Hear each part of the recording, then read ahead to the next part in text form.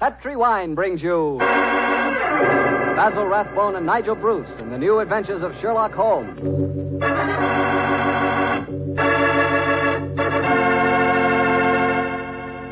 The Petri family, the family that took time to bring you good wine, invites you to listen to Dr. Watson tell us another exciting adventure he shared with his old friend, that master detective, Sherlock Holmes. And I want to ask you something. You know, every now and then I've told you about the good old American custom of serving a glass of sherry before dinner, particularly Petri California sherry. And I wonder if you've tried the Petri sherry. Really, a glass of Petri sherry is the best beginning a good meal ever had. Petri sherry is clear, fragrant, and truly delicious. It's a wonderful wine whose flavor is the essence of luscious, sun-ripened grapes. And Petri makes two kinds of sherry wine, a regular sherry and Petri Pale Dry. If you don't know which you prefer, try them both. Don't buy one, buy two. But remember, always buy Petri, because Petri wine is always good wine.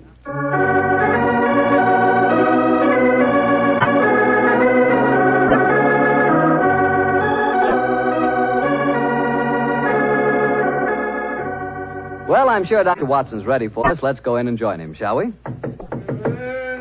Come in. Good evening, Mr. Bartell. Evening, Doctor. Quiet, Willie. Quiet, Monty. Lie down. The dogs seem very pleased with themselves tonight. Did they have a good day? Yes, the three of us did, my boy. Go on. Run off out in the patio.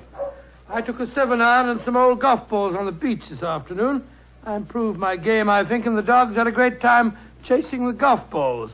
On the way home, the little rascals had a furious battle with an elderly pelican, so their day was complete. I'll have to join you on one of your afternoon strolls, Doctor. You and the dog seem to have so much fun. Oh, I'll be glad of your company, Mr. Bartell. Well, draw up your usual chair, and I'll get on with tonight's Sherlock Holmes adventure. From the hints you gave us last week, I guess a Frenchman played a prominent part in the story? Yes, indeed he did, Mr. Bartell. His name was Francois Lavilla, and he was a detective of some note in his own country. The time my story begins, it was in 1889, to be exact. Lavilla had come over to London to discuss with Holmes the difficulties of translating some of his monographs into the French language. At this particular time, I was in the early days of my marriage, Mr. Bartell, and this fact, combined with a busy practice, meant that I saw very little of my old friend. He must have missed you, Doctor. Oh, he did. Well, of course, he'd never admit the fact, but to get on with my story. One cloudless June afternoon, I found myself in the neighborhood of Baker Street, and I couldn't resist paying a visit to Holmes. Mrs. Hudson was out, but having retained my old latchkey, I let myself in and mounted the familiar stairs. It gave me a strange feeling as I raised my hand to knock on what once had been my own living room door. Come in. Oh, hello, Holmes. Monsieur Holmes. Oh, I beg your pardon. I didn't know you were... Watson, my dear fellow. How very nice to see you again. It's great to see you, Holmes. I'm sorry I interrupted you. I didn't know that you had company. Not at all, my dear fellow. We're delighted, aren't we, Lavilla? Watson, this is Monsieur Lavilla. Well, how do you do, sir? How do you do? Enchanté, monsieur. I have often wished to meet the so charming Dr. Watson. Holmes has told me a great deal about you. Oh, it's very nice of you, sir. That age suits you, Watson. You look splendid, old fellow. Gained a little weight, haven't you? Oh, yes, a few pounds, I mean. Come, you sit down, won't you? You sure that I'm not interrupting you in some important discussion? Oh, no, mon cher docteur. We were having a good-natured argument on the relative abilities of the French criminal compared to the English. Oh, interesting. You must lend me your support, Watson. Monsieur Lavilla is convinced that the English criminal is a very dull dog indeed. Well, we've met some far from dull ones in our time. I assure you, Monsieur Lavilla. The exceptions rather than the rule, I fear, mon cher docteur. You're stubborn, aren't you, Lavilla? Believe me, my dear friend, that I will yield to no one in my admiration of your knowledge and skill. That is why I wish I could persuade you to practice in Paris. There you would find opponents really worthy of your steel. What can happen to interest you in this land of gray fogs, boiled potatoes, and pots of tea? Gracious me for myself, sir, you're not very flattering. Oh, don't be so insular, Watson. Oh, I meant no offense, my friend. Well, you say that the English criminal is dull. Well, perhaps if you were to read a published story of mine called A Study in Scarlet, you'd think differently. It tells of a very exciting adventure that Holmes and I had. I have read it, my friend. Oh, you have? An extremely gripping story, but surely you will admit that the crime was essentially of American. He's right, Watson. He's perfectly right, dear me. What can I do to vindicate the dishonor of the London criminal? Let me see. Oh, yes, of course. A copy of today's Times. That's fine. I shall introduce you to a section known as the agony column. Where is it now? Oh, yes, here we are. This should convince you of the color and variety of English life. The agony column? Mm-hmm. It sounds most painful. What is it, pray? A personal column is liable to contain anything from a lover's frantic appeal to his lady-love to a ransom note. In my profession, I've frequently found it an invaluable medium for contacting the underworld. Yes, now, here we are. Here's something. Dear me. Oh, dear, no. Today's column seems rather uninspired, I'm afraid. May I examine it? Of course, here you are. Merci. If the lady who helped my little boy across the road at the corner of Threadwell Street and High Auburn last Wednesday at 4 will get in touch with Box 845, she will learn of something to her advantage. We can be more colorful than that in Paris, my friend. Yes, I think we can do better than that, too. Yeah, look at this, will you? The printer must have been half asleep when he set up the type for this advertisement. Will any gentleman interested in discussing cryptography and cipher writing please communicate with Box XQL 696, The Time? Well, I fail to find this message any more stirring than the preceding one. You notice the execrable printing, don't you? Indeed I do. It is all mixed up. The first word, will, starts with a capital W and a capital I. The second word, any, starts with a small a, and then has a capital N and Y. It is a shocking example of typography. And when it occurs in a paper noted for its excellence in typesetting, one realizes that this is no mistake. What do you mean, huh? This is undoubtedly a code message. Come now, my friend. I defy even you to make a history out of a printer's negligence. I accept your challenge, my dear Leviard. If you recall, the Baconian bilateral cipher depends upon the use of two sizes of type.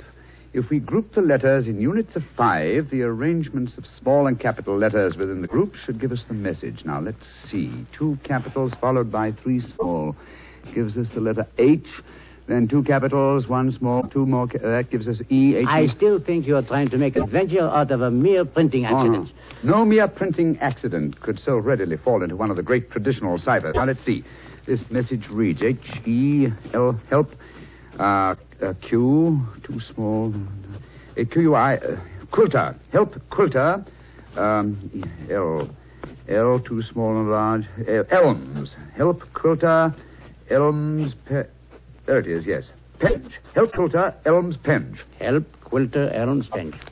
What does that mean? Presumably that a man named Quilter, who lives at a house called the Elms in the village of Penge, needs help. I see it now. A helpless victim held prisoner. He smuggles out this message as a harmless personnel, with strict instructions that it be printed on this art form. He knows that the amateurs of cryptography, to whom it is addressed, will decipher this call for help. Et voilà. Monsieur Villa, you seem ready to grant that adventure can exist in London, after all.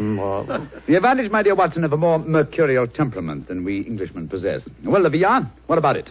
Shall we set off for Penge and rescue the ingenious Mr. Quilter from whatever dire fate awaits him in the Elms? I'm all impatience. Splendid. Watson, I suppose you're too busy to join us. Too busy? Well, in your practice, I'm sure that you have patience to attend to. Yes, of course, yes. As a matter of fact, I have 2 further visits to make today. One to a peppery old miser who has gout, and the other to a wealthy society woman who has an acute attack of hypochondria, as they call it. To blazes with a to hell with both. I'm coming with you, Holmes, if you want me. Bravo, Watson. Then grab your hat and coat. The game's afoot.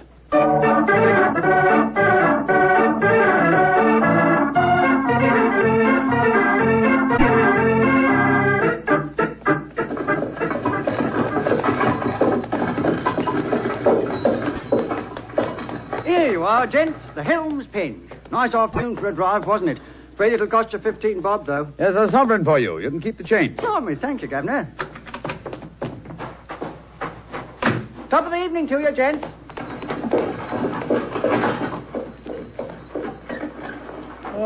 So this is the Elms, eh? Quite a bit of land for such a modest neighborhood. To call it the Elms seems remarkably inappropriate. I cannot see an elm tree in sight. So you see, Livia, the English have more imagination than you give them credit for. Are you just going to walk up to the front door and knock, Holmes? Why not? The direct approach is often the most satisfactory. Oh, you disappoint me. I had hoped that perhaps you would adopt one of the disguises in which you are so adept, I am told. Well, since it's unlikely that these people know me by sight, that's hardly necessary, is it? However, I trust that this little problem may reward you with some colorful highlights before we're through. Oh. Great Scott. Revolver shots.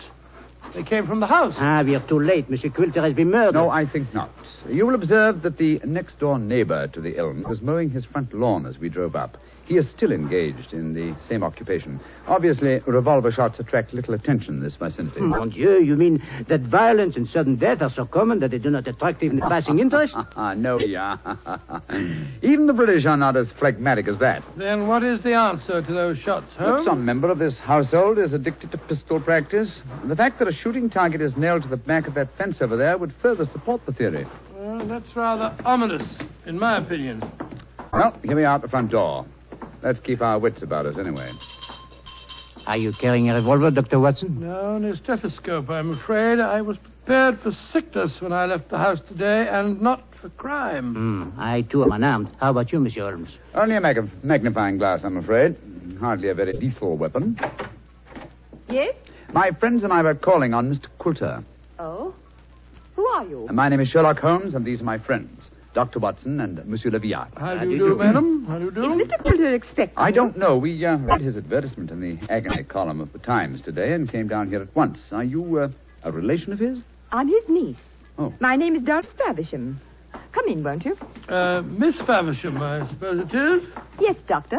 It's Miss Faversham. We heard 3 revolver shots as we were walking up the driveway. They gave us quite a start. Yes, mademoiselle. We were afraid that we might have arrived at the time of tragedy. Yes, indeed. Tragedy? Oh.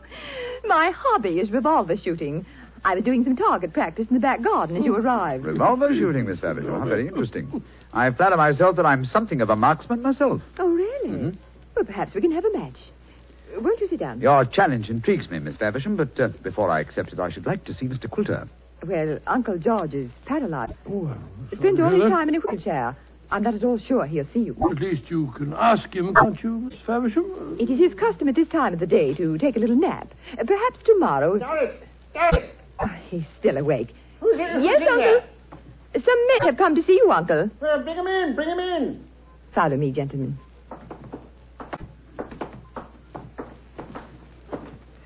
Uncle, this is Mr. Sherlock Holmes, Dr. Watson, and Monsieur Leviat. and Monsieur Leviat. How do you How do, do you sir? do, sir? How do you do? Sherlock Holmes, eh?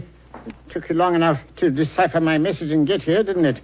Your brother's a much faster worker, isn't he? Oh, what makes you say that, Mr. Quilter? Received this telegram from him at 11 o'clock this morning. Read it for yourself. Oh, well, what's it say, Holmes? Suggest you consult my brother Sherlock, and it's signed Mycroft Holmes. Yes, Mr. Quilter, my brother is a much faster worker. Or shall we say that he suffers from the unfortunate habit of early rising. He undoubtedly read the agony column 3 hours before I did today. Don't know about that, but I've been expecting you all day. I imagine you know why I inserted that advertisement. Well, I had the impression that you were under some form of restraint, that you were in need of a rescue party, as it were. Rubbish. My advertisement was a piece of subtle bait. The only person that could decipher the message would obviously be someone who knew the Baconian cipher. Very logical deduction, Mr. Quilter. You see, I'm convinced, as any sensible man should be, that the so-called Shakespearean plays were written by Sir Francis Bacon. Oh, I see. But I felt that it needed a clever man to prove the fact. Mm-hmm. I was sure that anyone who was able to decipher my message was the man I needed. And what will it take, Mr. Holmes, to do the job? I'm a rich man. Name your fee. You mean to say that you inveigled Mr. Holmes down here just to do some research on the origin of Shakespeare's work? Oh, you needn't look so shocked, Dr. Watson. My uncle is off to pay him a handsome fee. Well, what do you say, Mr. Sherlock Holmes? It's an interesting subject, research. I'll concede that Ignatius Donnelly and others have proved almost beyond doubt that William Shakespeare of Stratford-on-Avon did not write the plays, but I greatly doubt that Lord Bacon did.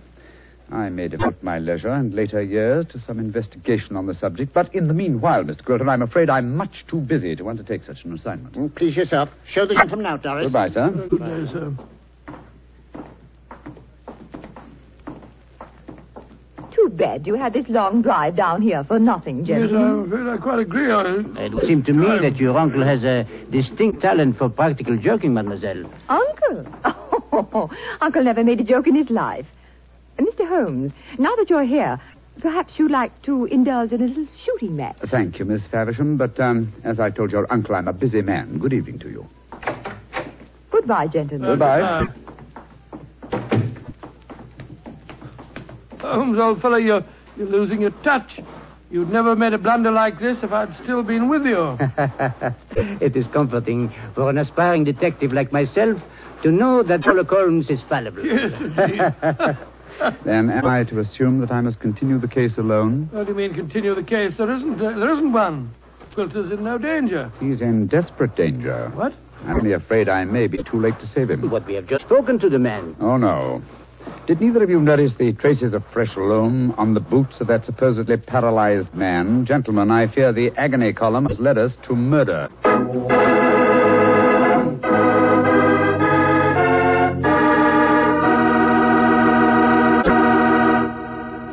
You'll hear the rest of Dr. Watson's story in just a second. Time enough for me to mention that any meal is a better meal when it's served with a Petri dinner wine. If you're having chicken or fish, use Petri California Sauterne. Petri Sauterne is a subtle, delicately flavored white wine that looks and tastes like captured sunshine. If you're having a roast or chops or any kind of meat or meat dish, then by all means serve Petri California Burgundy. Petri Burgundy is a hearty, full-flavored red wine. One of the most delicious red wines you ever poured from a bottle. Why not get a bottle of each? Petri Burgundy and Petri Sauterne. Then, no matter what you have for dinner, you'll surely have the right wine, a Petri wine. Well, Doctor, why did you have to break off your story there? Well, I had to break it off somewhere, Mr. Bartell, and that seemed to be the most exciting spot. It certainly was. I was convinced that the great Sherlock Holmes had been fooled for once. What happened next? Well, needless to remark, we did not get into a cab and go back to London, but let me pick up the story at the same place that I broke it off. As Holmes said... Gentlemen, I fear the agony column has led us to murder. Murder? There was fresh earth on the soles of his boots, you say? Distinct traces, proving that the man in the wheelchair was not paralyzed. And that man, whoever he is, was impersonating Quilter to put us off the track. And the real Quilter may have been killed, eh? I'm afraid so. Let's stop here for a moment, shall we, while we make our plans. This hedge will hide us from the house in case they're watching from the windows. Now, this isn't a hard picture to reconstruct. There undoubtedly is, or was, a paralyzed Baconian scholar named Quilter. He managed to smuggle out that ingenious plea for help, but Mycroft's unfortunate telegram gave the game away. Mm-hmm. I see it now. The people in there, holding him prisoner, forced him to reveal what he has done, eh? What they may have done to him, heaven alone knows. One of the criminals, guessing from the telegram that I might appear on the case, posed as the crippled Quilter. What's our next move, Holmes? Remember that singularly unattractive young lady skilled with a revolver? We must search the grounds as unobtrusively as we can. Search the grounds? For what? I can answer that question, Monsieur Docteur. We search for signs of the freshly turned earth of a grave.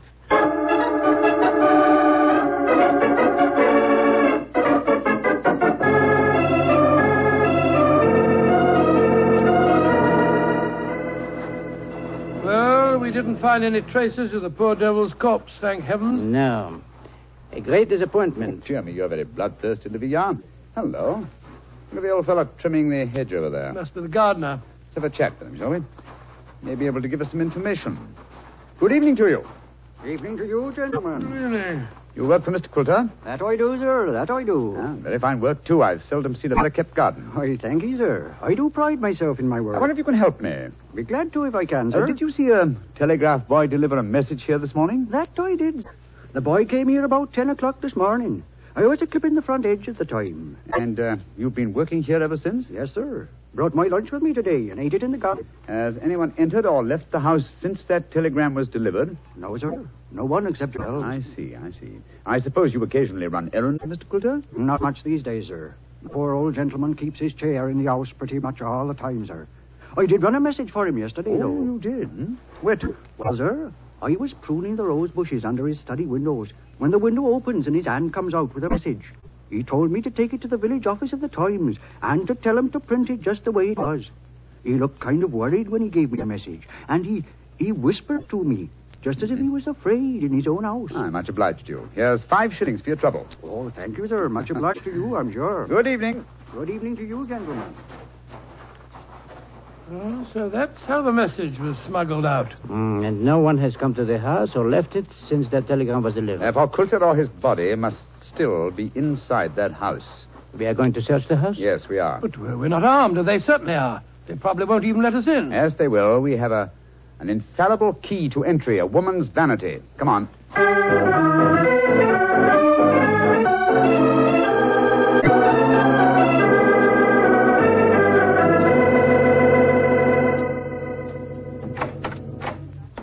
Oh, so you came back. I thought you wouldn't be able to resist my challenge to a pistol match, Mr. Holmes. Exactly, Miss Faversham. We had difficulty in finding a cab and decided to take a train to London. It was an hour's wait, so I thought I'd accept your challenge. Good. Come in. We'll go into the back garden. Thank you. Don't talk loudly. I think Uncle's asleep in the next room. Don't bring anybody in here, Doris. I want to see. All right, Uncle. This way, gentlemen. If your uncle wants to sleep, seems a funny sort of alibi. Oh, well, he's used to that, Doctor.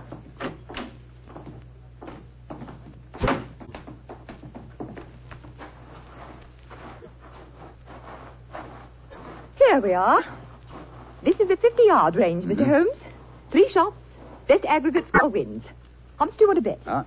You name mistakes, Miss Faversham. A sovereign? Certainly. You take the first 3 shots? Very well. I must just check that it's loaded. Yes, 6 bullets. All right, here I go.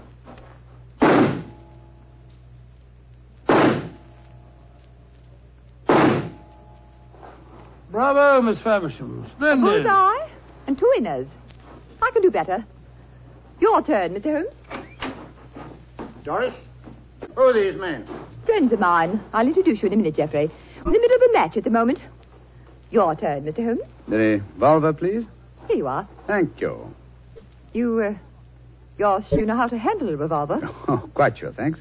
And why are you pointing it at me? Because I want you to raise your hands above your head. You too, whatever your name is. Doris, who are these men? Put up your hands. I shan't hesitate to shoot, I assure you. Come on. That's it.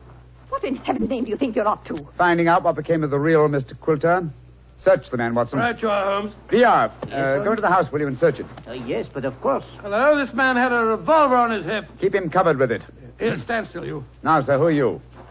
From your resemblance to the man in the wheelchair that we saw earlier, I should say that you're a member of the same family. We're both relatives of Mr. Quilter. That's right. My name's Davies. I'm from the Australian branch of the family. Relatives, yes. And doubtless you stood to inherit his estate in the event of Quilter's death.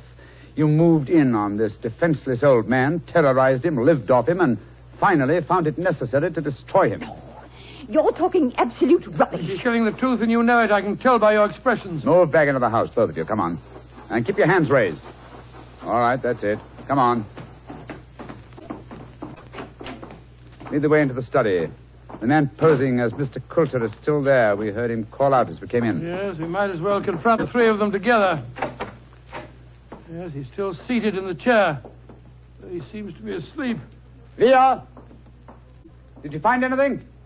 Not a trace of the missing men, Monsieur Holmes. Davis, what did you do with Mr. Quilter? I didn't do anything with him. Of course not. He's sitting there in that chair. It's good lying to us. We know that man's an imposter. This is a fantastic situation. Nobody's left this house since the telegram arrived, and nobody has come to it, and yet Mr. Quilter has vanished. Good Lord, how can he sleep through all this talk? You'd think he'd been drugged. Sophia! We're idiots. You are unquestionably the most promising detective in France, and some people have been kind enough to grant me a similar status in England, and yet my old friend Watson has just solved the case. Oh, well, nothing. I was just too happy to... What? Solid? Well, how? Listen to the breathing of that man in the chair. What? He's been drugged. There sits the real Mr. Quilter, the persecuted victim who sent a Cipher message for help. The man we spoke to earlier. Was you, Mr. Davies, impersonating Quilter. After you'd received us, you took off your disguise, adopted an Australian accent, and then hid your drug victim by placing him in his own wheelchair, knowing that would be the last place we'd look for him. And they would have kept him here until we had gone and then murdered him. What a devilish plot. Well, what have you got to say for yourselves? It was Geoffrey's idea, not mine. I didn't have anything to do with it. That's a dirty lie.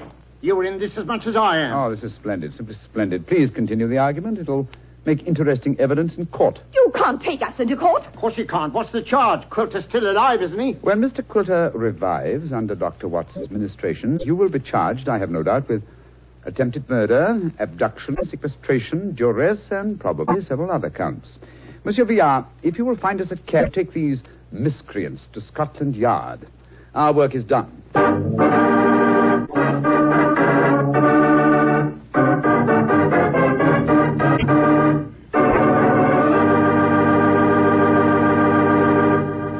Well, Doctor, that was a fine story. What are you fidgeting for? Fidgeting me? Well, I'm expecting a guest. I thought I heard him just now, the front door. A guest? Now, you're being as mysterious as Mr. Holmes. Oh, not quite. You see, come in. Dr. Watson, how are you old rascal? Gregory, my boy. It's great to see you again. Mr. Bartell, meet my friend, Mr. Gregory Hood. Not the Gregory Hood. Mr. Bartell, I like the way you say that. Yes, Mr. Bartell, this is the Gregory Hood. Mr. Bartell, if you listen to Dr. Watson, he'll lead you to believe I'm much more important than I am. I'm quite a simple person, really.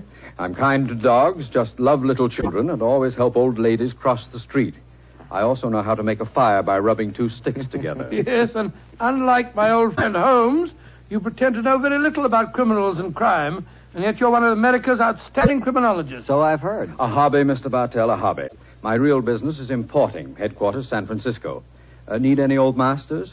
Perhaps I can sell you a nice piece of jade, or would you rather have a bit of old Balinese sculpture? No, wait a minute. This is all a little too fast for me. Yes, you learn that Gregory is a little too fast for everybody. But, Mr. Bartell, I'm sure you'll get to know Mr. Hood a good deal better. You see, as I've told you, I've always wanted to take a trip back to England, and now I have a chance to do so. But, Doctor, won't I see you again? What about our story? Oh, I shall be back in the fall, but meanwhile, I've asked Mr. Gregory Hood to get together with you at this time every week and tell you some of his experiences. Which, of course, makes me feel very important. Mr. Hood, as you know, has been involved in many famous cases dealing in crime. His importing business and his hobby criminology are a strange combination. I learned that he keeps a diary of these cases, and it's a fascinating book. The Case Book of Gregory Hood. The Case Book of Gregory Hood. Sounds intriguing. Intriguing? It certainly is. Thank you. Well, then I can tell all our friends, be sure to listen next week at the same time and every Monday night through the summer to The Case Book of Gregory Hood.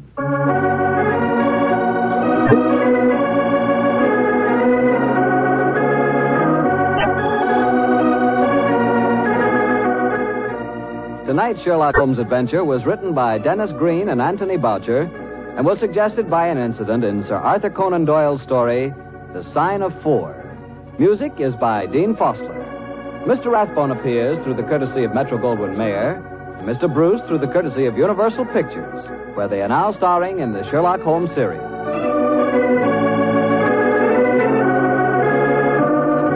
The Petri Wine Company of San Francisco, California, invites you to tune in again next week, same time, same station.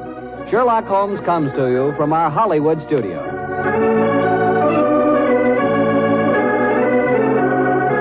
This is Harry Bartell saying night for the Petri family. This is the Mutual Broadcasting System. At ADP, we understand the importance of building the right team and offer the data insights to help. Just as importantly, our AI technology helps you pay the team accurately. Grow stronger with ADP. HR, talent, time, and payroll.